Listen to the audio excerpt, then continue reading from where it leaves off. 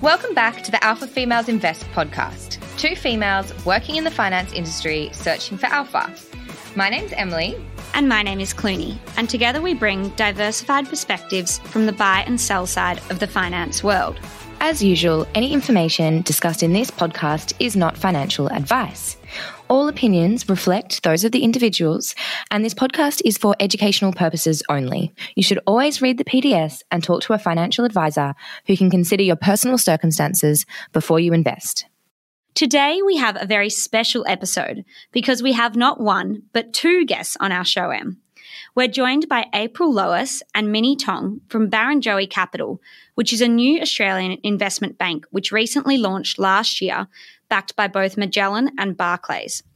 April is an equity research analyst with Barrenjoey's in the emerging companies team. Prior to that, she worked in equity research at Credit Suisse, covering ESG, and prior to that, in wealth management in Credit Suisse's private bank and at Fortitude Private Wealth. Minnie is an analyst in the telco and media sectors with Barrenjoey, and prior to that, she worked in equities research at UBS across a few sectors and a 4-year cadetship. Today, we will be covering what life as an analyst is like at Barrenjoey's, why they decided to join a new investment bank, and the key valuation and earnings drivers in their respective sectors. Welcome to the show, April and Minnie. Thanks for having us. Thanks for having us. Now, as Em and I are very well versed in, we always like to start each episode by asking the same question. So maybe, Minnie, I'll hand it over to you first. Could you tell us what's your most embarrassing career moment? Yes, well, I should start by mentioning I'm a twin in case you ever come across her and think it's just me ignoring you. As you can imagine, it happens quite often. But my twin sister and I both used to work together at our previous employer when we first got into finance, but in different departments. And on April Fool's Day, we decided to swap desks to try and trick my manager at the time to see if he could tell us apart. And a few people in the office were in on it, and I hid nearby with some others listening in, and they'd had an extended conversation.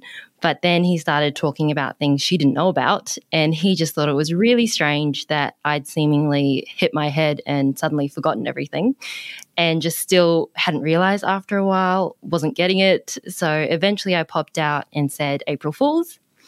But yeah, it was embarrassing that my own manager, who I'd work with every day, couldn't recognize me. I think that's a good one, a good April Fool's joke. That is a good one. And speaking of April Fools, maybe we'll pass to you, April. Is that insulting? Am I the fool here? My most embarrassing career moment is pretty cringy. It's a classic public speaking incident. I was asked to speak at an event on ESG not long after I started my first role in research. So the moderator turned to me and asked the first question, and I just apparently stared blankly back at him and couldn't find my words. So my colleague kindly stepped in to answer the question for me. I luckily recovered and was able to answer the rest of the questions once I overcame my nerves, but it was certainly not a career highlight, that's for sure. I've since tried to develop those skills. I think understanding your content is the most important factor because it gives you confidence. So that's my hot tip for everyone today. Thanks, April. You're jumping into the top career tip a bit early. There you go. Mine's done. We can cross that off. April and Minnie, you're obviously both from other investment banks before joining Barrenjoey. So I guess we were interested to understand what your decision was behind moving firms and specifically to Barrenjoey. And maybe we can start with Minnie. Personally, for me, it was twofold. Firstly, it's not every day that you get to help build a full-service financial services firm from the ground up that's very well equipped to compete against the majors and watch our journey progress as we establish ourselves. It is daunting, but equally super exciting, celebrating every milestone, from our first IPO, first trade, first research note, which actually April worked on. And another thing is we've hired from a diverse range of 85 employers across the firm and specifically 15 for research. And it's been really good to see as part of this build process, everyone brings suggestions from their old firms that worked really well to collectively build something even better. And the second thing for me was quite a few people I knew had moved over who I've really enjoyed working with before, and I knew I was coming into a really solid team. Great. And April? The only thing I would add is just wanting to be part of a leading research franchise. So while I was the first research hire, I didn't know exactly who I'd be working with. I knew that the aim was to hire really great analysts, and we've certainly seen that come to fruition with 34 great people now in research. So for me, I get to continue to learn and be trained from really highly regarded analysts, which will hopefully in turn make me a better analyst. Definitely. Now, obviously, Barrenjoey is pretty well capitalized. I mean, they do have some good backing from some very well-known financial services firms. But I guess it is considered by some to still be a startup. And I guess both of you mentioned, building something from the ground up. So I guess did that impact your decision at all? April, maybe we'll just go straight to you again. Yeah, I think from my perspective that it really brings the best of both worlds, because you have that startup culture of innovation and entrepreneurship with it, a blank page and ability to build something original. But yes, it is well capitalized, and we're in a really fortunate position compared to many other startups where we can create a business at scale, because that is actually really important in this industry. Couldn't agree more with April. Absolutely. I think that's a really good answer. Maybe can we just take it back to the very basics? And maybe for Minnie, I'm going to turn to you, but can you talk us through your typical day as an analyst? What do you get up to? And for those that don't know, I guess, how do you spend your hardcore research hours?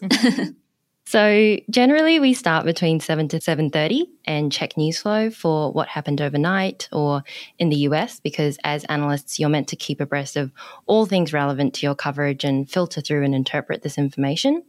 At 7:40, we then have a meeting with the sales desk to run through key research published in the last day or revisit some topical names for a refresh on the thesis. We've got a great dialogue with our sales team who we work with closely. Then after that, it really varies between, firstly, research analysts are constantly analysing news, financial statements, economic events, company announcements, which influence a company's performance and growth. And these then inform the inputs to our financial models, which we regularly update, views on a company, and recommendation. And so we publish these findings in reports and write on basically anything material to a stock, whether it be a deep dive into a business they bought an interest in, new products, any M&A, or importantly, financial results. So reporting season is a very busy time for us. And at the moment, everyone at Barrenjoey is working on initiations. So that's a detailed report we do when we begin coverage of a stock. We do a lot of meetings and calls with clients to communicate these views and answer any questions they may have, or you might do this meeting over lunch, but for the most part, lunch is at your desk, and we conduct industry diligence and primary research through expert conference calls, surveys, meet with the management of companies and other channel checks. So essentially, it's all about being across all the information relevant to your covered companies and doing rigorous due diligence behind your investment ideas such that you're able to help clients make informed investment decisions. That's a really good run through. And obviously you work as part of a team within media and telco sectors. So can you talk through what the typical structure of a sector team is? Typically, the teams are run quite lean, where you'll have one lead analyst and usually one associate. Together, you could cover anywhere between 10 and 20 stocks. Some teams are bigger. It's not uncommon to have 3 in a team, depending on the capacity and coverage. Small caps is also different, given the wider coverage. So we have 6 analysts in that team. And Minnie, just on that, what is the difference between your role and a lead analyst? Is there a large difference, or do you work really closely together? The primary duty of an associate is to assist lead analysts, and it's generally a pretty flat organisational structure where associates work very closely with leads to perform a lot of the tasks I mentioned earlier, but I guess to a lesser degree. As associates, you're still very much involved in conducting research, building models, gathering information for reports, but ultimately the lead analyst makes the final calls on stocks and has built a lot of industry connections and relationships. But even amongst associates, there are varying levels of industry experience, and many are covering stocks and subsectors in their own right. And you learn a lot under the direction of a lead analyst. And actually, many lead analysts begin in associate positions and they work their way up. Yeah, great. And then I guess going specifically into your sector that you cover, I guess can you talk us through the key issues in the media and telco sector? And I guess what are the key debates that you're writing about and discussing with clients? Yes, so starting off with telcos, obviously a key issue is how they've responded to challenges presented by the NBN, because higher NBN wholesale costs have resulted in retailer margins falling significantly. So it's been interesting to see how the telcos compensate for these lost earnings elsewhere, and that's why we're hearing lots about fixed wireless alternatives and 5G, which have better economics. Related to that, a key focus for us is return on invested capital. So given the migration to NBN and a period of intense mobile competition, ROICs have declined to around 3% from over 13% 5 years ago. But with improving mobile rationality, ARPU benefits from 5G, maybe CPI-linked price rises and changes to their pricing structure, hopefully we're at the start of seeing ROICs inflect, which should see the whole industry benefit. And of course, infrastructure assets are a hot topic. Both Telstra and Optus recently monetized their tower assets, selling stakes for pleasing multiples, and TPG looks to be next.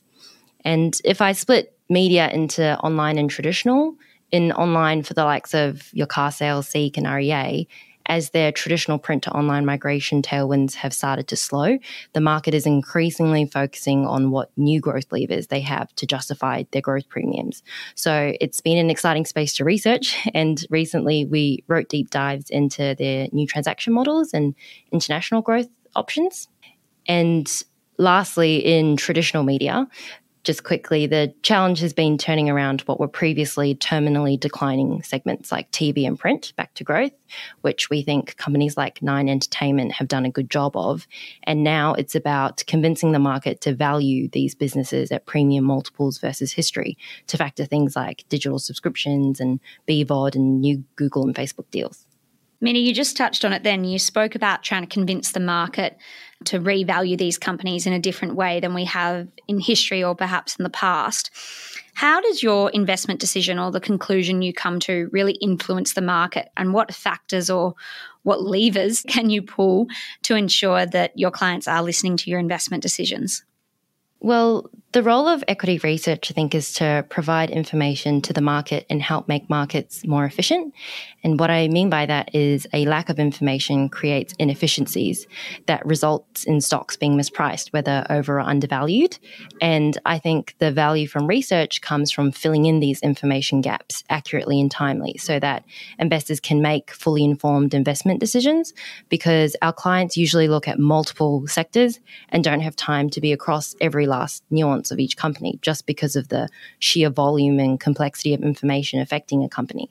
Whereas because research analysts specialize in a sector to develop that high level of expertise, our investment recommendations can therefore lead to changes in the trading price and volume of a stock. So in particular, analysts who have that ability to service clients well and provide insightful ideas can positively influence others' investment choices.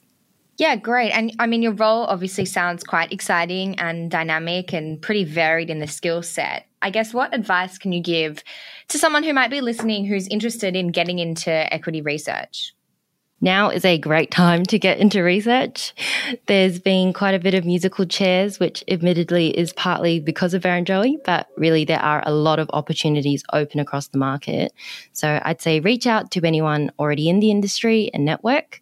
Finance is a small world, and there's a high chance someone can refer you to the right person, or send someone in research a message on LinkedIn. Practice pitching about stocks you like and why, and refine it, because ultimately that's what you do on the job. And remember, what's most important isn't necessarily your conclusion, but your explanation.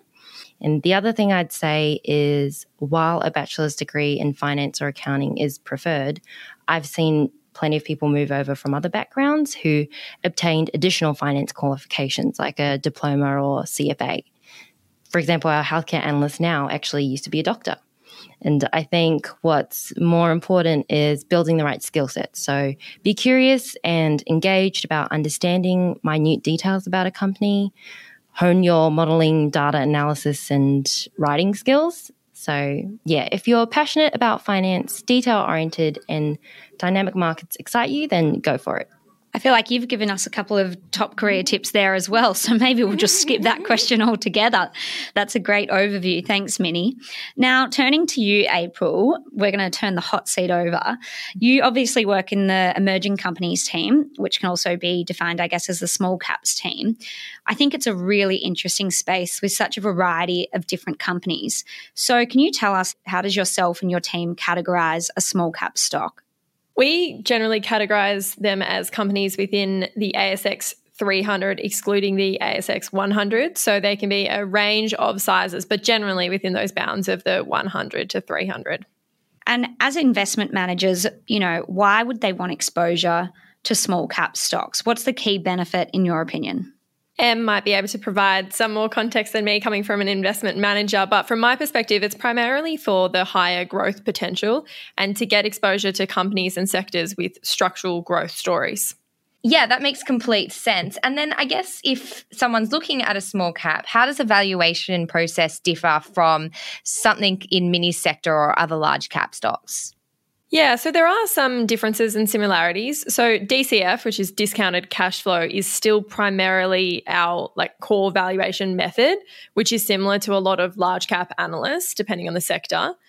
But for some of the high growth companies, we also look at comparable company valuation. So this is where you look at metrics for similar companies, for example, EV to EBITDA or EV to sales.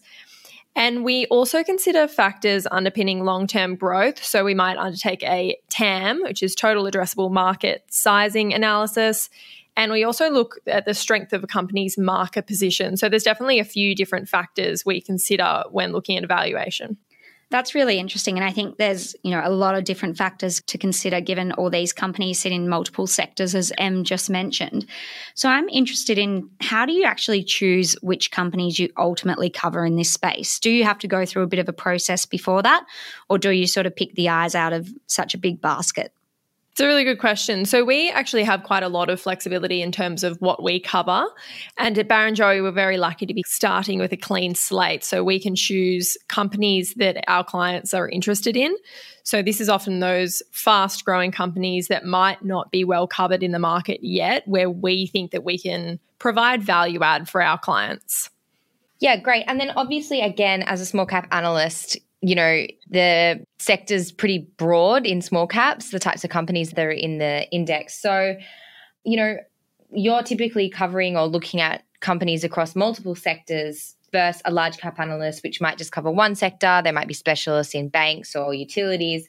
So how do you manage to understand all of the different elements across all the different sectors that you're looking at? It's definitely lifelong learning. From my perspective, it's been really good working with great analysts, but particularly starting from the beginning by doing the initiations, which Minnie touched on. So they're those first big detailed reports where we build a model around it. We also have a reasonably big emerging companies team at Barrenjoey. So we still have somewhat sector experts. So for example, Nick is an expert on the platform. So Harbour Net Wealth. Josh is an expert in tech, and Ari is an expert in retail. So while we might be spread more than a typical large cap sector, each analyst still has their area of expertise. And so, April, what are the key features of a successful small cap company that you look for? When you're looking at a company, what makes you go, this is great or this is not so great? We analyse companies using a qualitative and quantitative framework. So some of the key areas we look at and features of successful small caps that your listeners might want to consider in their own investments include branding, where you look at net promoter scores to assess customer satisfaction and brand reputation. Another one we'd look at would be management alignment and culture, which are important ESG factors, where we would consider management incentives and employee satisfaction. And then on the quantitative side, important features to look at are churn, to see if a company is actually retaining its customers or whether they're using the product once and moving on, which might not be a good reflection of the product itself. And of course, we look at the company's revenue model. So is it repeatable and recurring? Is it steady or lumpy? And so on. Yeah, great. That's some really good indicators. And leading on to that, combining all of your knowledge so far, can you give us your favourite small cap company and maybe talk us through why you have a positive rating? Sure. So one company that's quite interesting at the moment is Event Hospitality, EVT. So Event owns and runs Event Cinemas. It has a hotel segment which includes Ridges, QT, Atura and Juicy. And they also run Thredbo Ski Village. So we like Event for two main reasons. The first is, of course, the cinema recovery. So there is a backlog of almost 2 years of blockbuster films that are just starting to be released. The new Bond film, for example, was released in November, and the first weekend it did $11 million at the box office in Australia, which was the best opening since Boxing Day 2019. This highlights plenty of pent-up demand, and these blockbuster films, which are really important for Event, not only to generate ticket sales, but also the food and beverage, which they have really high margins on. I'll actually be seeing Dune this weekend, and I know I personally can't walk past those $10 pods. And the second reason is the property asset recycling. So Event is in a unique position where it's exposed to the recovery, but it also has asset backing. It owns most of its hotel and cinema properties, along with some other non-core assets. And in February this year, it actually flagged that it would sell $250 million worth of non-core assets and reinvest them in higher return on investment Sydney CBD developments, giving the company a mid to long-term growth story. That's a great investment thesis, April, and thanks for sharing that with us. You know, you touched on the point of pent-up demand, and I think that is rife in the economy at the moment in a lot of different sectors. So I definitely agree with that one. Thank you both for coming on the show today. It's been really exciting for Em and I to get a bit of a understanding and do a bit of a deep dive into the average life of an analyst. And next week, we've got two other analysts from Barrenjoey also joining the show who work in different sectors. So I'm keen to get their views too. But before we do wrap it up, and I know you both alluded to some great career tips before, but we might ask you again, Minnie, maybe turning to you, can you tell us what's your top career tip? So something someone else told me, which I'm going to steal here because I don't consider myself a source of authoritative advice.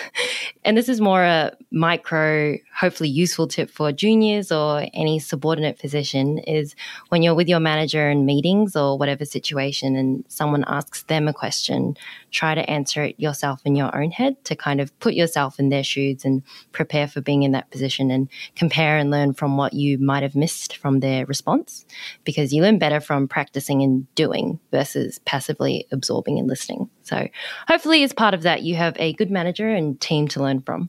I thought you were about to say there that when you answer in your head, you were going to say, and then just answer it for your boss. And I was like, oh gosh, I don't know if that's the best career advice I've ever had.